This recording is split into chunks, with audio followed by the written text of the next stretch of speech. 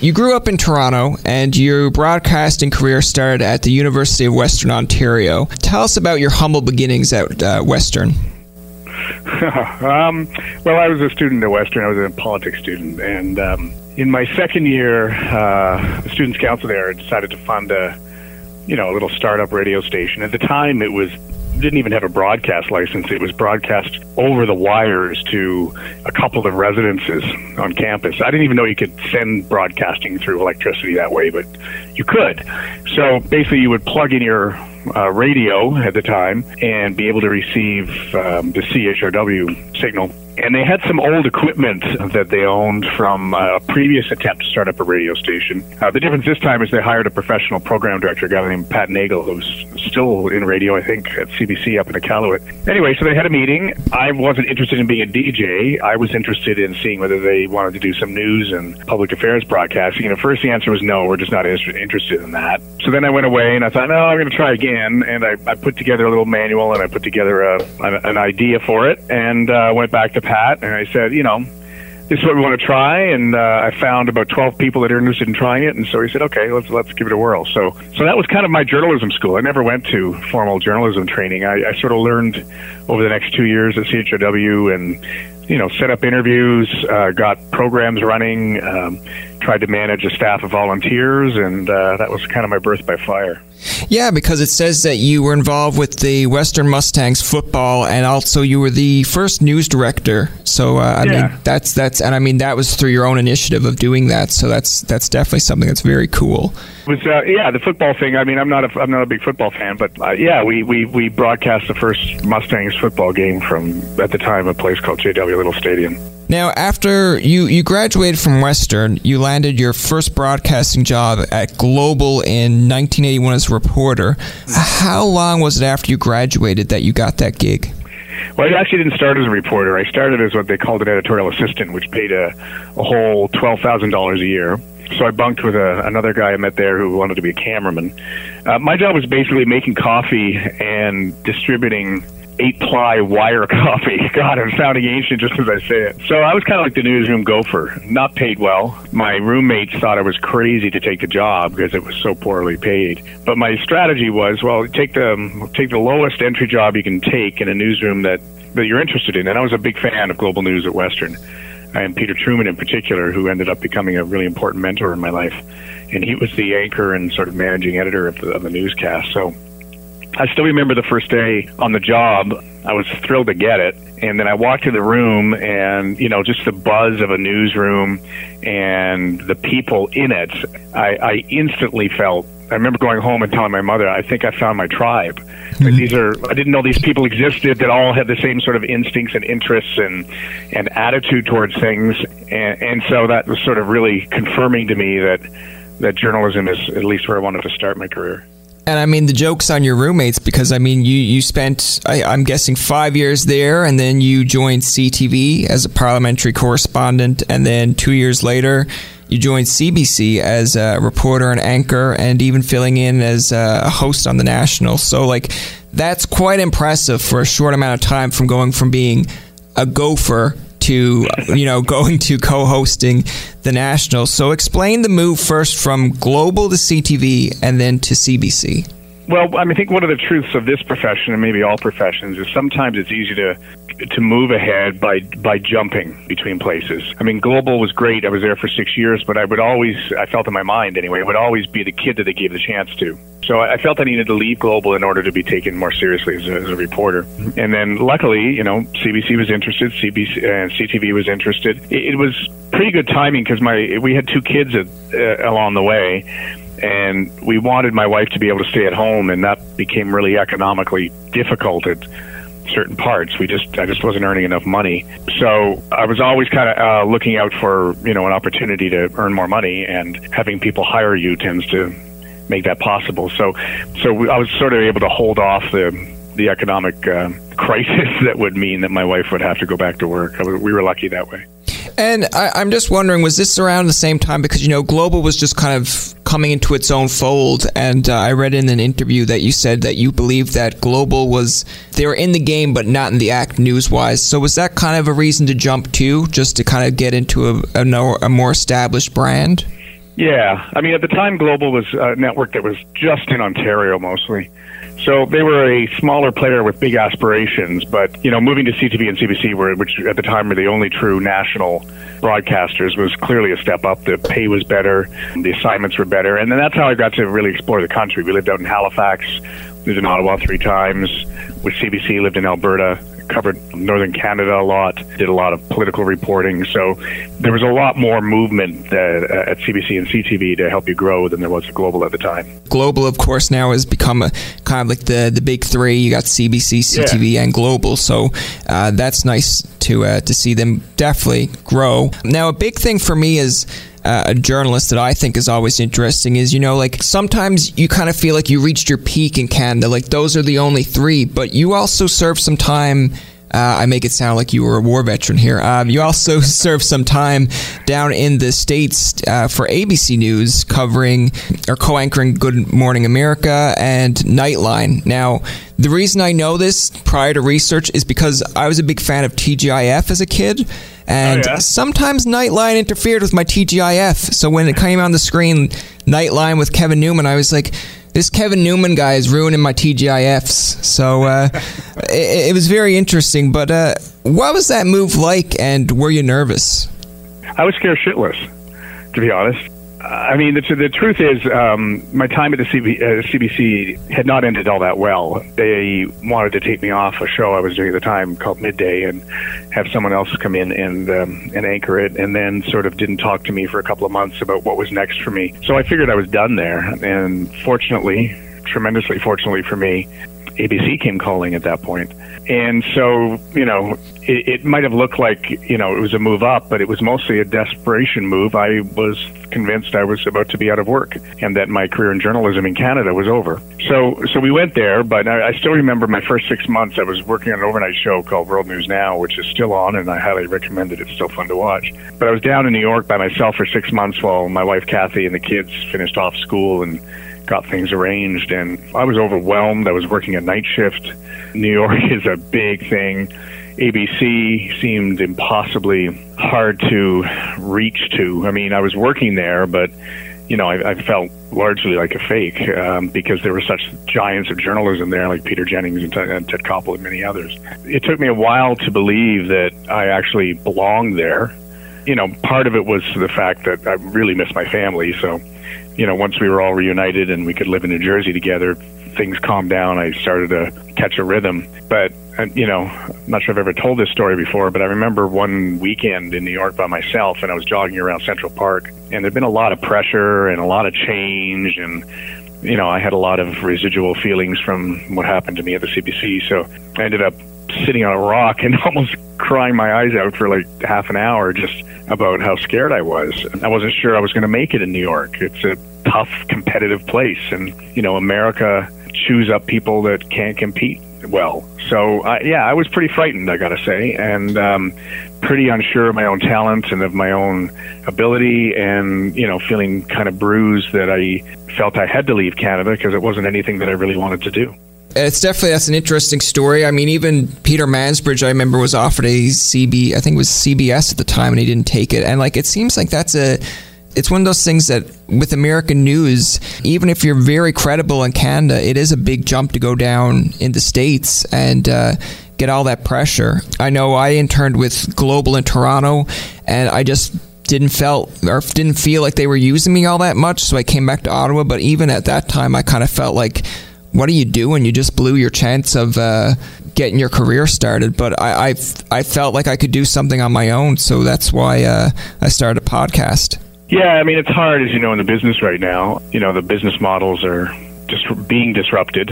With 2 kids and a wife, who wasn't working out of the home, it was frankly a godsend that ABC came at me because the salary was better and the work was good. I mean, at the time, ABC was the market leader, and to leave CBC and to join, ABC and all these great journalists was quite something. I mean, the difference in Canada is you make an argument for a story, you have to take in the economic reality of like a smaller country, how much it costs to travel, how can you do it, for a lower cost. Whereas when I got to ABC, it was like this sandbox that had all the tools you could ever want in it. So if the piece failed, it wasn't because you had to make some sort of decision to save money. It was because you made the wrong decision editorially, or you just weren't up to snuff. So it took away sort of all the Canadian excuses for not being able to do as thorough a job as you wanted, most of which were economic. And for a good, almost a decade, I was able to play, with everything that I needed to tell stories well. And that was incredible. Yeah, and then, of course, you found your way back to Canada in 2001. I mean, Global giving you the anchor and the executive editor job, that definitely drew you in. But, of course, coming back and your family, of course, being in Canada, obviously that drew you back in as well. But I want to ask you this, too. In 2010, you resigned from Global. Was it just to spend more time with family, personal reasons, or... It was a couple of reasons. I was pretty burnt out. I've been doing a daily newscast for 10 years, and Global National, I think, will always sort of be my legacy project because, I helped create it, and it was kind of my vision initially of what it could be. And it was, as you say, Global's chance that was the moment where they were finally becoming a national network. And, they contributed, $9 million into building that newscast. And that's a significant investment on their part. But it was never anywhere nearly as well-resourced as CTV is. And so everybody who works on it works extra hard. And I got really tired, and my health suffered. And, there were couple of editorial differences along the way. And so I thought at a certain point, I kind of reached 50 and I thought, do I want to do something else? Can I continue to do this for another 10 to 15 years? And I finally said I couldn't. And so, because it was so personal to me as a project, I wanted to make sure that it could outlive me because I was so closely associated with it that, I wanted to put some sort of end to it at a point where someone like Donna Friesen could come in, and make it her own. And so talked to my family about it, and I said, I really need to rest. I'm just not happy, and I'm not healthy. And so they supported me, and I talked to Global, a good 3 to 4 months ahead of the end of my contract, and I said, I'm not going to sign another one. You should begin looking for someone to replace me, and let's work on this transition together, and we did. It's like a dynasty, or being Canadian. I'll reuse a hockey reference. It's like building your own kind of Stanley Cup contender. Like you want to see the team do well, but when you think, hey, we've got a lot of players on this team that can step up. If I decide that, hey, my time's come, I want to see the team succeed and not, stay my over welcome. Or if you're not feeling well in that place, you don't want to drag it down either. Yeah, and Kevin Spacey had a good phrase that I've used several times, which is, if you've been lucky enough to ride a good elevator to the top, make sure you send it down at the right time. I think some people, hang on to these positions for a long time, and the natural evolution of something can be kind of distorted through that. Because I was tired and because there was no way Global was really going to increase the resources for that show, I just felt the time was right. And, I've been able to since do a whole variety of things that I would never have been able to do if I'd been locked into doing a daily newscast every day. And that ties in perfectly to where I was going to go with this, because you did so many things with CTV 2 years later, hosting Question Period. You've been on CTV hosting Kevin Newman Live, filling in for the CTV National News. You're the host and editor of the weekly investigative program W5. That's a lot of big roles, So what do you prefer, or I should say prefer doing out of all those tasks? Well, one of the things I've learned about myself is I'm kind of project driven. I don't have the temperament to, sit in an anchor chair for 2 or even 3 decades. I like new things. So these last 5 years since I've left Global have actually been pretty interesting because I've had so many different projects that they've entrusted me with that, I don't have a second to be bored, actually. I'm still, even at W5, I've been here for like 4 years, and this is my second year as a host. I'm still learning new things about this, and I'm learning about investigative journalism in a way that I didn't have the opportunity to when I was doing mostly daily journalism. So I'm always happiest when I'm challenged and when I'm tackling something new and satisfying my curiosity about things. But I can honestly say that every task I've had and been fortunate enough to be given, I've enjoyed to equal measure. and of course you want success, but with that you also realize that failure will come along the way as well. Sure, and I think I've probably failed more than I've succeeded. I mean, I got replaced on midday. Good Morning America didn't work. Kevin Newman Live was canceled after only 7 months. So I've felt that, and I've learned that over time. And that's why when you have something that works, it's particularly sweet. Talk about that, because I mean, this is what a lot of young journalists like myself we understand what the economy is like now, but in speaking from your own terms, what kind of advice can you give to someone that, not to be always, I guess, down on yourself, because there are students out there that have the talent, it's just that there's nothing opened. So what are some advice for success? You're absolutely right, and I can't tell you, I mean, it doesn't seem, every week I have somebody in my office who, I know is talented, and I know, 20 years ago would have no problem finding work, but it's hard because news operations, are shedding people into to at least in the private sector, and to get in is really hard. The only advice that I give them is that, be as multi-talented as you can be. Like, spend your spare time, editing video that you shoot, just that you get better at that, because you need to be able to do, any number of things now to be able to get a foot in the door. Such a tough time. Consumption habits for what we do are changing so profoundly and so quickly. So unfortunately, I don't have a good answer for that. I wish there weren't so many journalism schools in some ways, because their economic model is that they need the students to continue, supporting their faculty, but there needs to be an assessment of what is the true size of the market now, and where is that market going. Now, that's not to say people aren't getting work. They are, but it's taking a lot longer, and the persistence required and the patience required is profound. Now, see, you wish there wasn't so many journalism schools, where I kind of wish there wasn't so much, platforms, because platforms can be good in a way and bad. Like, I'm looking at news outlets like CBC, CTV, and Global, and then when you have, like Vice is something that I see on Facebook. They have like Vice Sports, and I'm like, some of this stuff to me isn't journalism, but they get credit to be journalism. And it kind of, as a journalist myself, I kind of look at it and say, like, I wish we just had the main 3 or 4 stations, just so like we don't always have this kind of, I guess what I'll use is fake news kind of stuff. Yeah, I mean, I think Vice is legitimate journalism. Facebook is just hasn't done anything original. I keep thinking that will happen eventually, because as the traditional news sources begin to atrophy even more. And I've spoken to Google about this and just said, look, who's going to fund documentary work and investigative work going forward? And, at this point, there's no answer in Canada. I mean, in the United States, there are private foundations that fund this kind of thing, but that's not part of what we've created in Canada. So these are tricky times. I want to talk about your relationship with your son, Alex. You published a book, All Out, A Father and Son Confront the Hard Truths, or Hard Truth, that made them better men. How important was it in doing that with your relationship with Alex?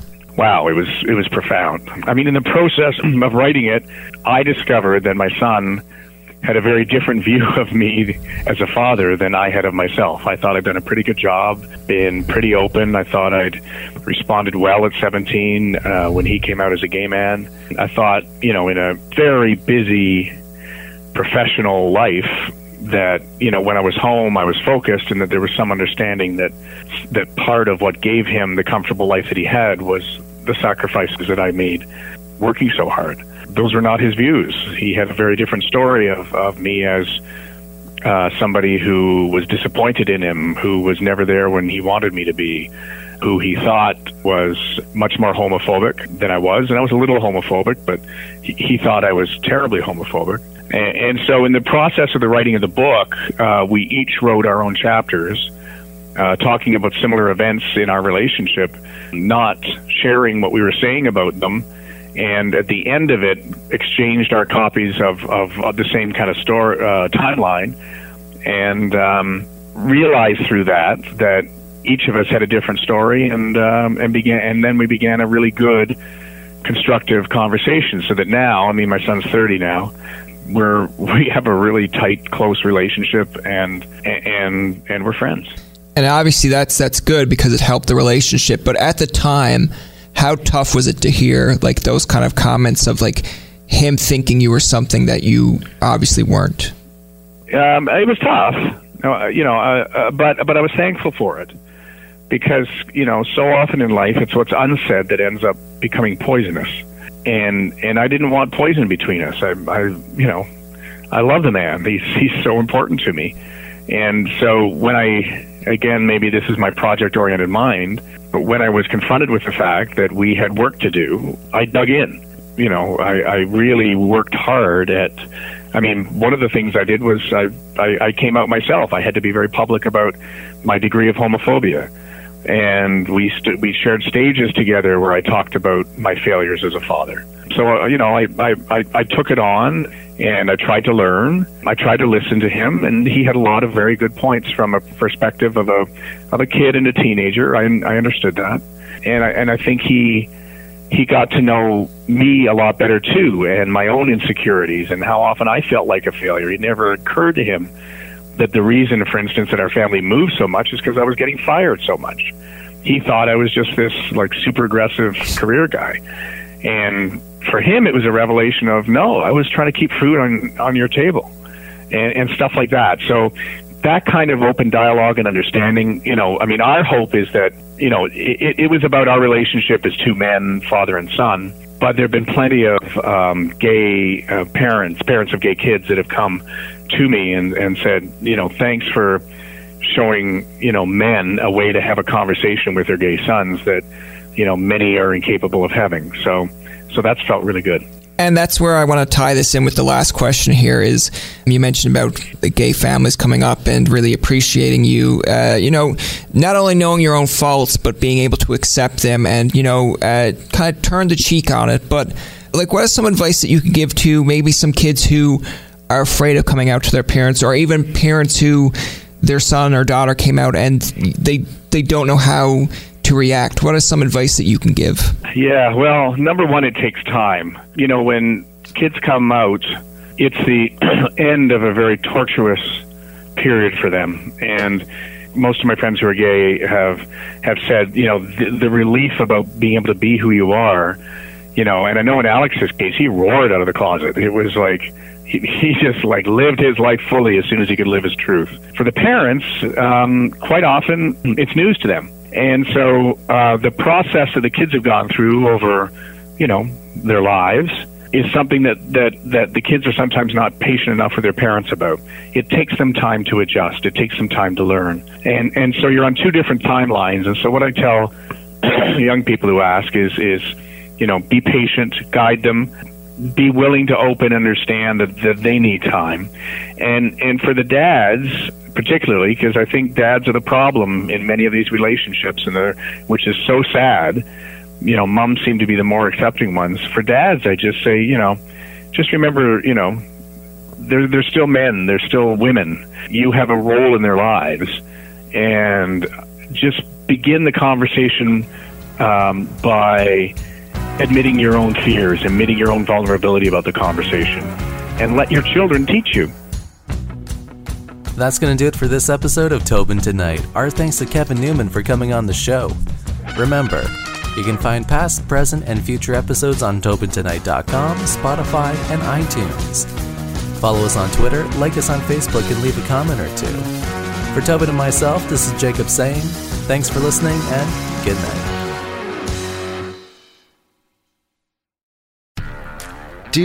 Did, Will, the Story of People podcast is now available on the Crier Media Network. The first 5 episodes are here and feature some incredible guests that fit into one or all 3 of those categories. Ready? Tara Sloan from the San Jose Sharks Undercurrent podcast at NBC Sports. Marianne Iveson from Iveson Voice and the Let's Take This Outside podcast to talk about the world of outdoors as well as voiceover land. Ariana Hunsicker, future Canadian Paralympic swimmer, already winning tons of awards for this country.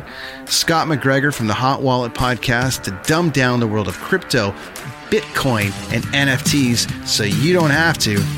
and Jackie Holowati from Climate Pledge Arena in Seattle, Washington, the first net zero carbon certified arena on the planet.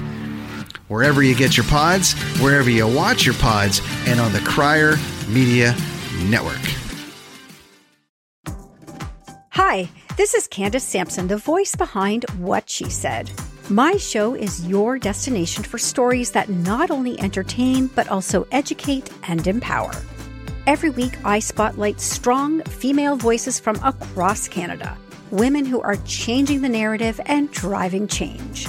Don't miss out on these inspiring episodes. Subscribe on Apple, Spotify, and Amazon Music, or head over to whatshesaidtalk.com. What She Said can also be heard on blasttheradio.com, Mondays at 5 p.m. and Wednesdays at 7 p.m. That's blasttheradio.com. It's time to dive into the stories that truly matter. Another Sound Off Media Company podcast.